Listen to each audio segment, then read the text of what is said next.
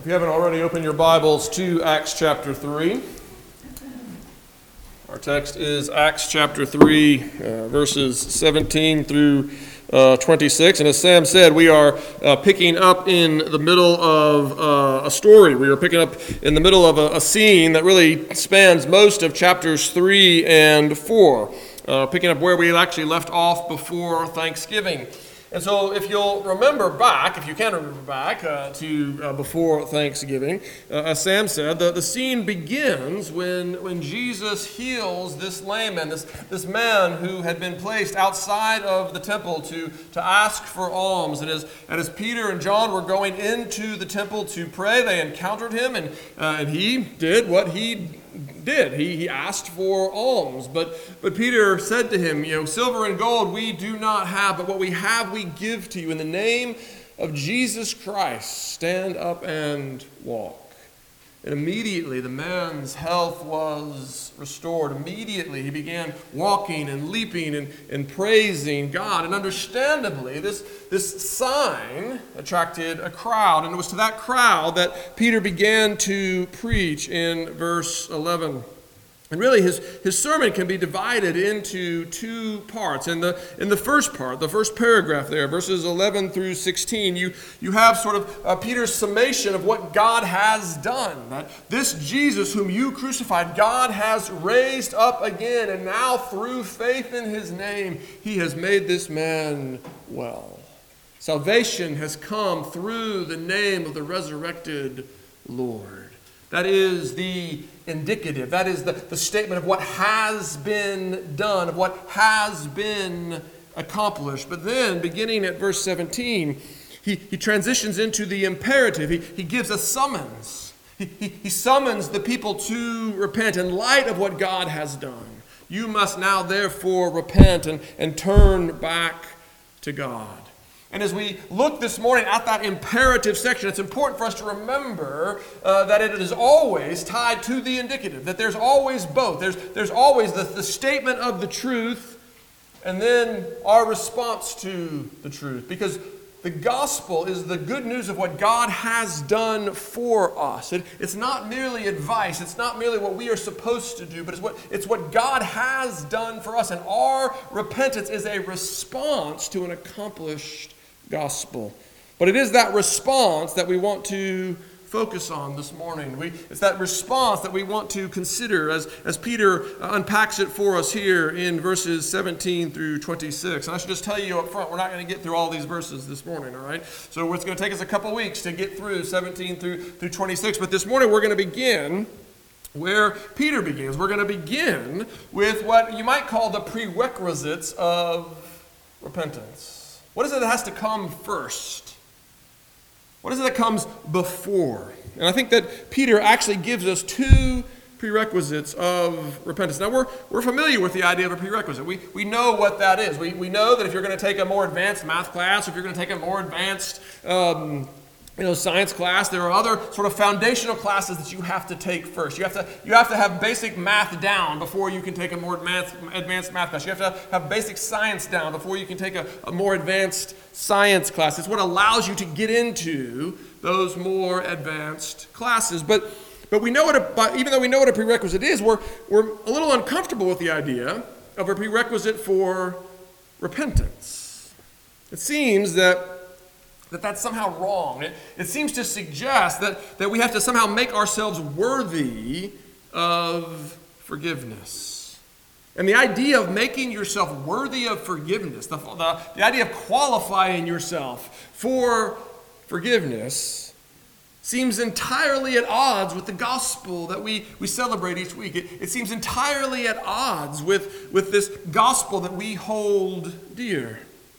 Think of the song, Come Ye Sinners, the song that we're going to sing at the close of our worship this morning. And that song, we remind ourselves that the only fitness he requires is to feel your need of him. We say, do not dream of a fitness that you could establish that before you come to him. Don't think that you need to get your life in order before you come to him. Don't think that you need to qualify yourself. The whole song seems to preach against the idea of any prerequisite for repentance. So how is it then that Peter sets before us things that must happen first. Well, let's look at what he says and see if we can understand why there is actually a prerequisite for repentance. And the first prerequisite that he mentions is ignorance. We see this in verse 17. Notice what he says. He says, "And now, brothers, I know that you acted in ignorance, as did also your rulers." The clear implication of Peter's logic is that these men of Israel, including the women, of course, these men of Israel may repent and they may be forgiven because they acted in ignorance. And actually, Paul says something similar about himself in his first letter to Timothy. Maybe you remember it. He says, "Formerly I was a blasphemer, a persecutor, an insolent opponent, but I received mercy because I had acted ignorantly in unbelief." So Paul says, I received mercy because I acted ignorantly. And Luke seems to be saying the same sort of thing here. He seems to be saying that these men of Israel may receive mercy. They may be forgiven because they acted in ignorance. And of course, the other side of that coin is that if you didn't act in ignorance, if you acted knowingly, that would seem to be the opposite, then you may not repent. You may not be forgiven. Ignorance is the prerequisite of repentance. And that just sounds harsh to modern evangelical ears. It sounds contrary to the gospel. It sounds just impossible to suggest that there's a way of sinning that puts us beyond the reach of repentance. That doesn't seem right. But it's actually an idea that we encounter not just here, but actually throughout the Scriptures. You may remember, as we saw it in Hebrews when we were studying that letter. In Hebrews chapter 10, the author says, "For if we go on sinning deliberately after receiving the knowledge of the truth, there is no longer a sacrifice for sins, but a fearful expectation of judgment." If we go on sinning deliberately after receiving a knowledge of the truth, there no longer remains a sacrifice for sins. And Jesus himself spoke of sins that would never be forgiven. He said, all the blasphemies against the Son may be forgiven, but if you blaspheme the Holy Spirit, you will never be forgiven. And this idea of a sin that will not be forgiven, this idea of a sin that of which we cannot turn, of which we cannot repent, it's actually rooted in the Old Testament law. The Old Testament law speaks about unintentional sins. And it's actually only unintentional sins that the law makes provision for, that the law gives us a way of being forgiven for. It is unintentional sins, not high-handed sins. We see this in Leviticus chapter 4 through 6 as it's talking about the sin offerings and the guilt offerings. It is unintentional sins for which those sacrifices are to be offered.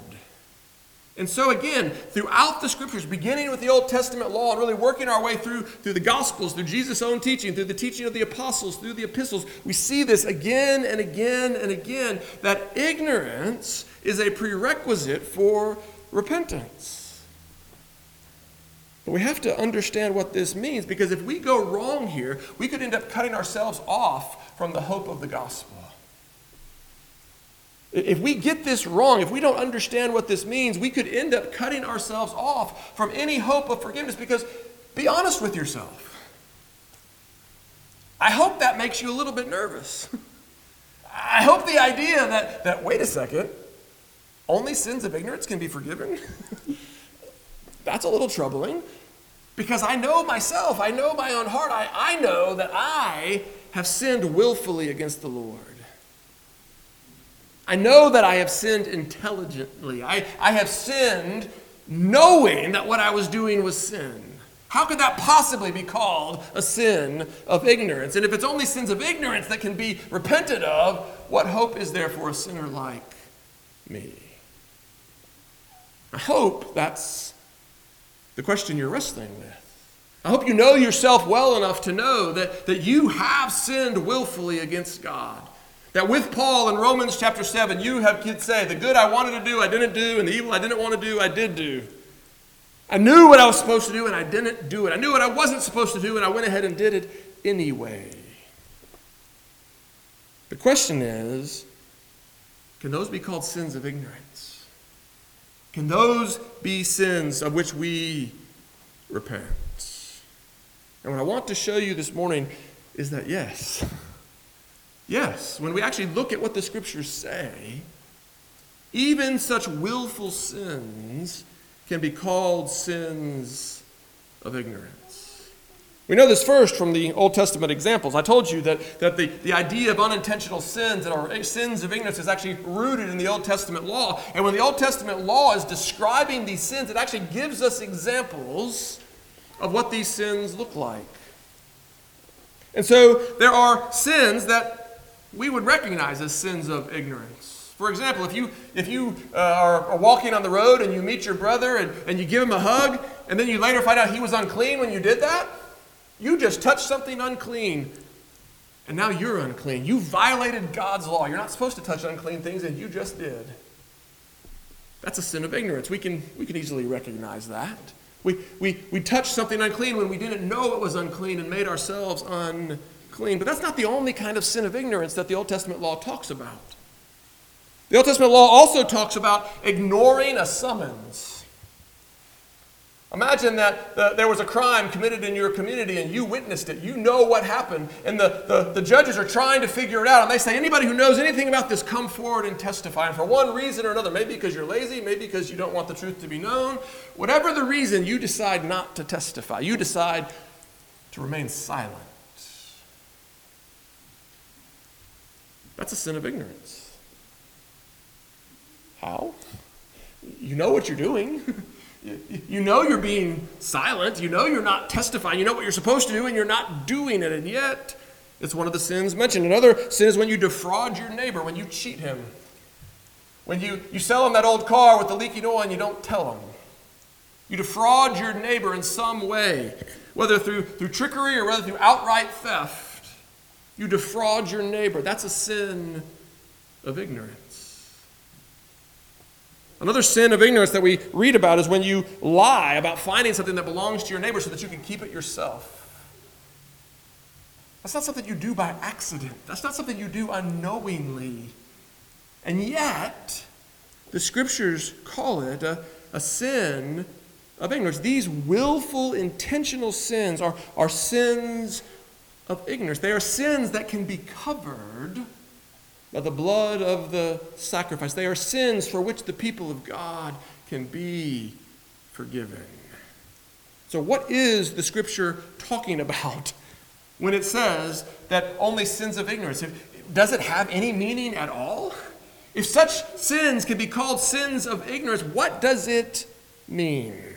Well, I think the key to understanding this idea of a sin of ignorance is actually a phrase that we encounter in these Old Testament texts as it's describing these unintentional sins. Because the phrase that we come across again and again and again is, if you did one of these things and then you realized your guilt. If you did one of these things and then were convicted. If you did one of these things and then we're sorry for your sin and hated your sin and began to grieve your sin, if you realized your guilt, then it's a sin of ignorance. You see, in some sense, all sins are sins of ignorance from the biblical perspective. All sins are sins of ignorance because when you sin, you are walking according to the passions of your former ignorance. You're not walking in accord with the truth. You're not walking in accord with wisdom. You're not walking in the light. Sin leads to death. Sin leads to destruction. Sin leads to disharmony and disunity. It breaks apart. It disintegrates. It destroys. And therefore, when we walk in sin, we are necessarily walking in ignorance. We are necessarily walking in rejection of the truth, out of accord, out of harmony with God's creation. All sins, therefore, at some level, are sins of ignorance. And what Luke is talking about here, what Peter is talking about in this sermon, he's saying, listen, what is required of you if you would repent is that you acknowledge the ignorance of your sin. Is that you acknowledge that what you did was out of accord with God's good design for creation, that what you did was destructive, that what you did was harmful, that what you did was unto death, not unto life. To acknowledge a sin as a sin of ignorance is to acknowledge it as a sin that is contrary to wisdom, contrary to knowledge, contrary to truth. And so that's what the scriptures are getting at. That's the prerequisite of repentance, is that you acknowledge, that you own, that you admit that your behavior, that your action, whatever it was a sin of ignorance. And so if you have come to realize your guilt, whatever your sin was, whatever you did, if you now realize your guilt, if you now have a true sense of your sin, if you now have a grief and hatred for that sin, if you now acknowledge that that sin was contrary to God's good, perfect, and pleasing will, then you sinned in ignorance. And you may repent. For the only fitness he requires is to feel your need of him. But that is a prerequisite. You have to know your need. You have to acknowledge your sinfulness. You have to acknowledge the sinfulness of what you did. It is the one who will not admit his sin. It is the one who will not admit that he did anything wrong. It is that one who cannot repent and therefore cannot be forgiven. The old hymn was right after all. Feeling your need of forgiveness is required, but it is all that is required.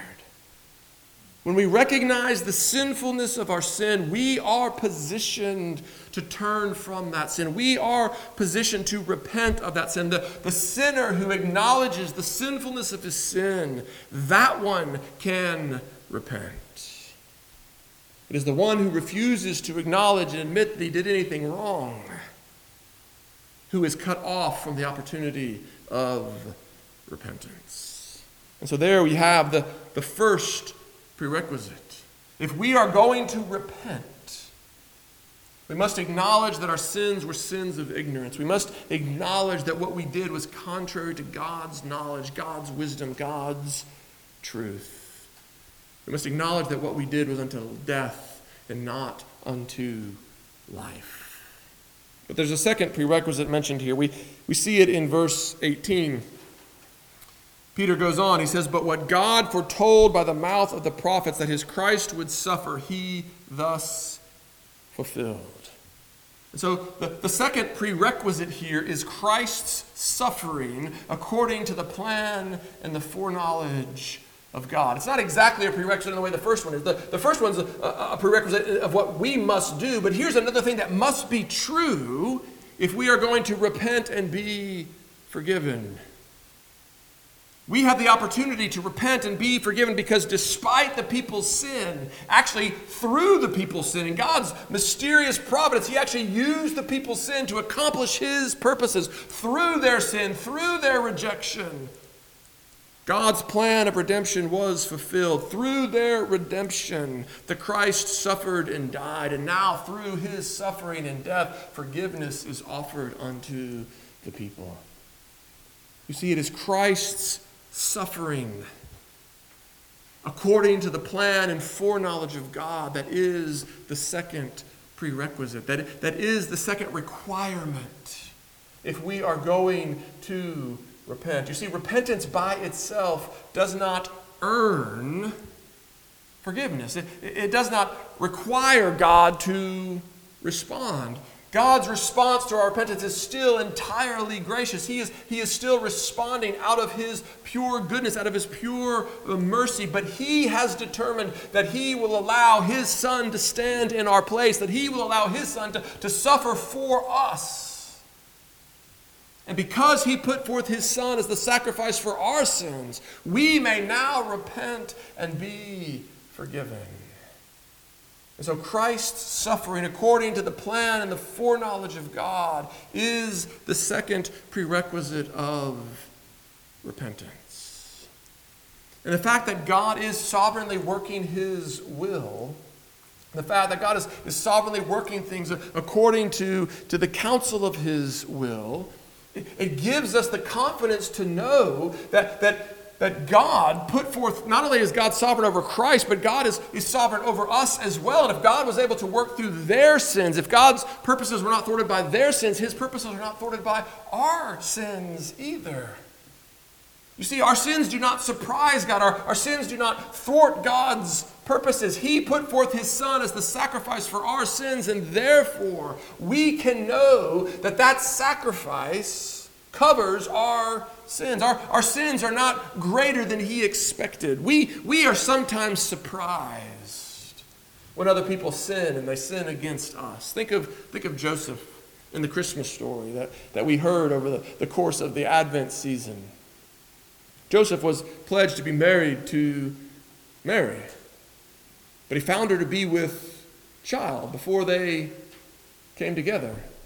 And what was his natural assumption? That she had been unfaithful. And being a righteous man, he decided he was going to divorce her, but to do it quietly, as not to put her to open shame. He was surprised by what he thought was her sin, by what he thought was her unfaithfulness. And because he was surprised, he changed his mind. And don't we sometimes think that God acts that way towards us? Don't we sometimes think that our sins are greater than God expected? If God had known what we were going to do, he never would have chosen to save us in the first place.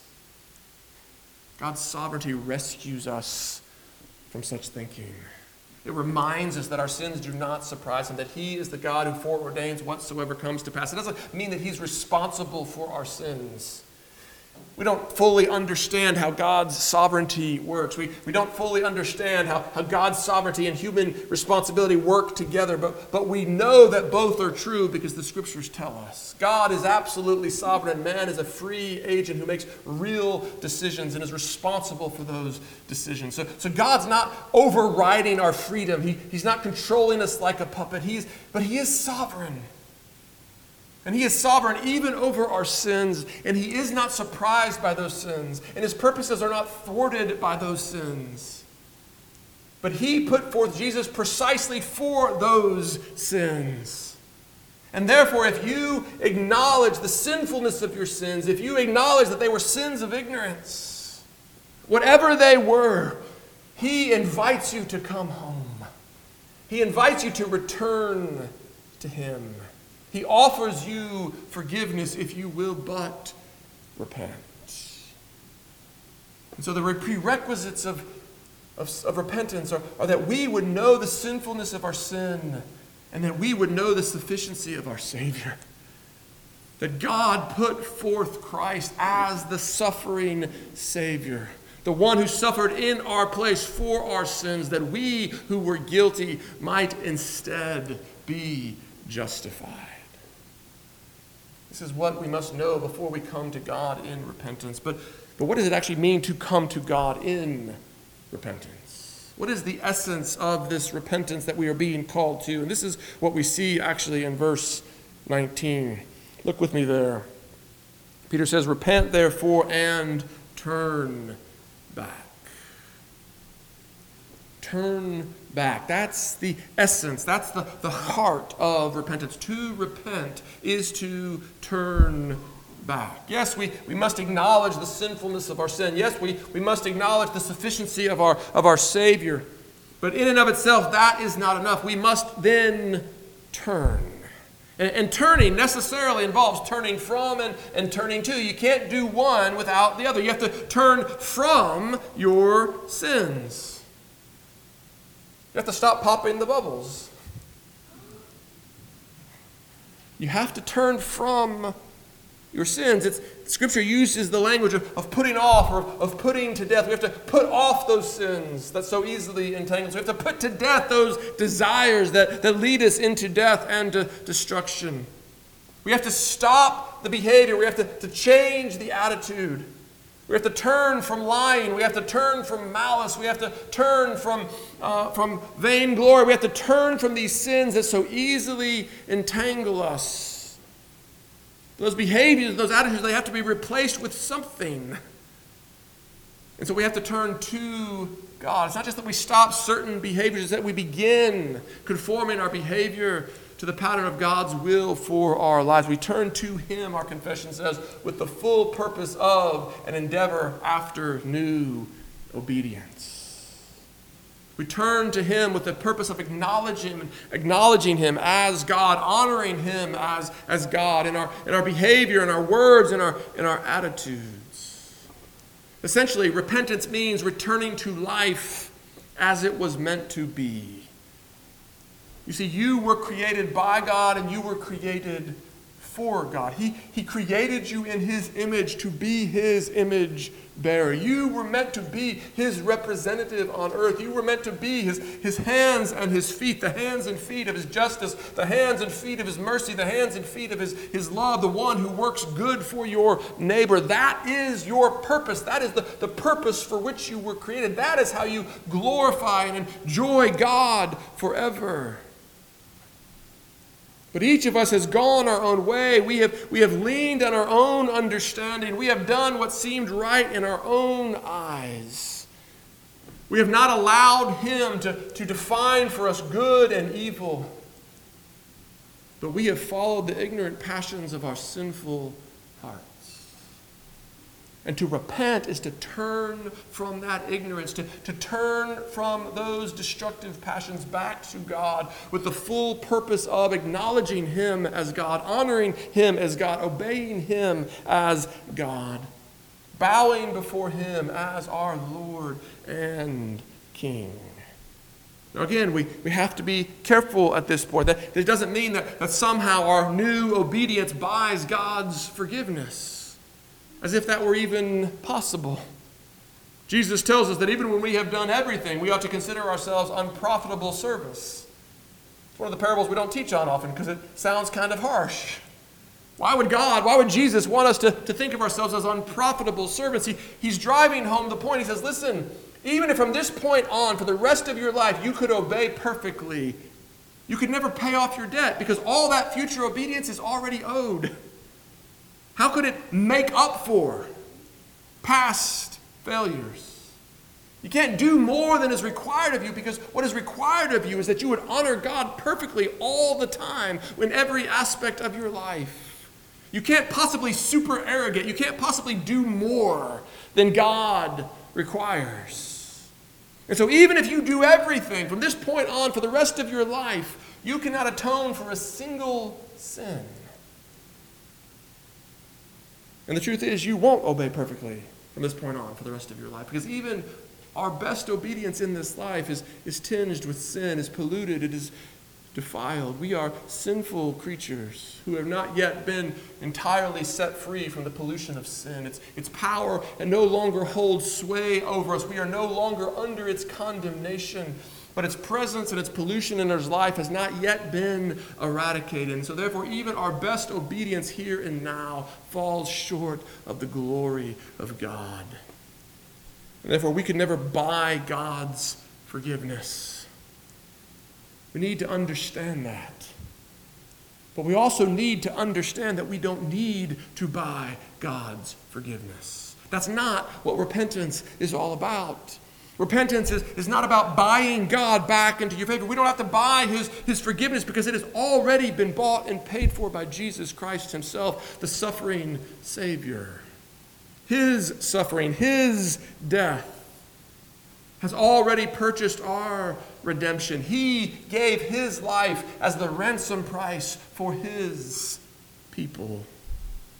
He ransomed us not with perishable things such as silver and gold, but with His own precious blood. And because He has already paid the ransom, because He has already paid for our redemption, our repentance, God can honor our repentance with a gift of forgiveness. Still a gift, still grace, but given to those who will repent, given to those who will acknowledge the sinfulness of their sin and turn from it to him with the full purpose of and endeavor after new obedience. And that sort of turning is required because that turning is the embodiment of faith. It's what faith looks like in our lives. To believe in the Lord Jesus Christ is to believe that he is our good King. And to acknowledge him as our good King, to believe that he is our good King, necessarily means turning to him in order to honor him as our good King. And so what Peter is saying to the crowds that day and what he is saying to the church throughout the ages is that if you will repent, you can be forgiven. But if you will not repent, if you will not turn from your sin, then you may not repent and you will not be forgiven. You see, what is necessary for us to repent is that we believe in the suffering Savior, that we acknowledge the sinfulness of our sin, and that we turn from that sin to God with the full purpose of endeavoring after new obedience. And so there's a warning here for us. If you will not acknowledge the sinfulness of your sin, if you are unwilling to turn from it, then you can't repent. Saying sorry and then continuing to do the same thing is not repentance. Wanting to escape the consequences of your sins is not repentance. I know that sounds harsh to modern evangelicals' ears, but it is a truth we must own and acknowledge. We must acknowledge our sins and turn from them if we would be forgiven. For if we do not, there is no forgiveness offered to the unrepentant. That's what it means to sin with a high hand. That's what it means to sin with knowledge. It means to sin without repentance, without grief, without hatred, without being willing to turn from those sins. So if you are here this morning and you are clinging to some cherished sin, or if you are unwilling to acknowledge the reality of your sin, then you need to hear Peter's challenge. If you will not repent, you will stand before the judge on the last day on your own record, and it will not go well for you. But if you will repent, if you will acknowledge your sin, and if you will turn from it to God, then all of the merit of Christ is yours. And all of the blessings that are his are granted to you. Blessings, what we will look at in more detail next week, but just briefly notice what Peter offers. He says, the one who repents and turns will be forgiven. He will be refreshed, and he will have an eternal hope in the coming kingdom of God. If you have repented this morning, if you are here this morning as one who knows your sinfulness and longs to turn from it back to God with the full purpose of following after him, if that is your heart this morning, then these blessings are yours. The debt that was against you has been nailed to the cross. The curse that was on you has been lifted. And you now have been qualified for an eternal, indestructible inheritance in the coming kingdom of God. That is what is offered to the one who repents. Because such blessings are ours in and through Jesus Christ, the suffering Savior. That is why we call this good news. Do you believe that? Amen. Let us believe it together. Father God, we rejoice in your goodness. We rejoice in your grace. We rejoice in the fact that you call us to repentance, saying that if we will simply acknowledge our need of you, you will come and meet that need in full. Father, grant to each of us repentance unto life, that we might know these blessings in full, we pray. In Jesus' name, amen.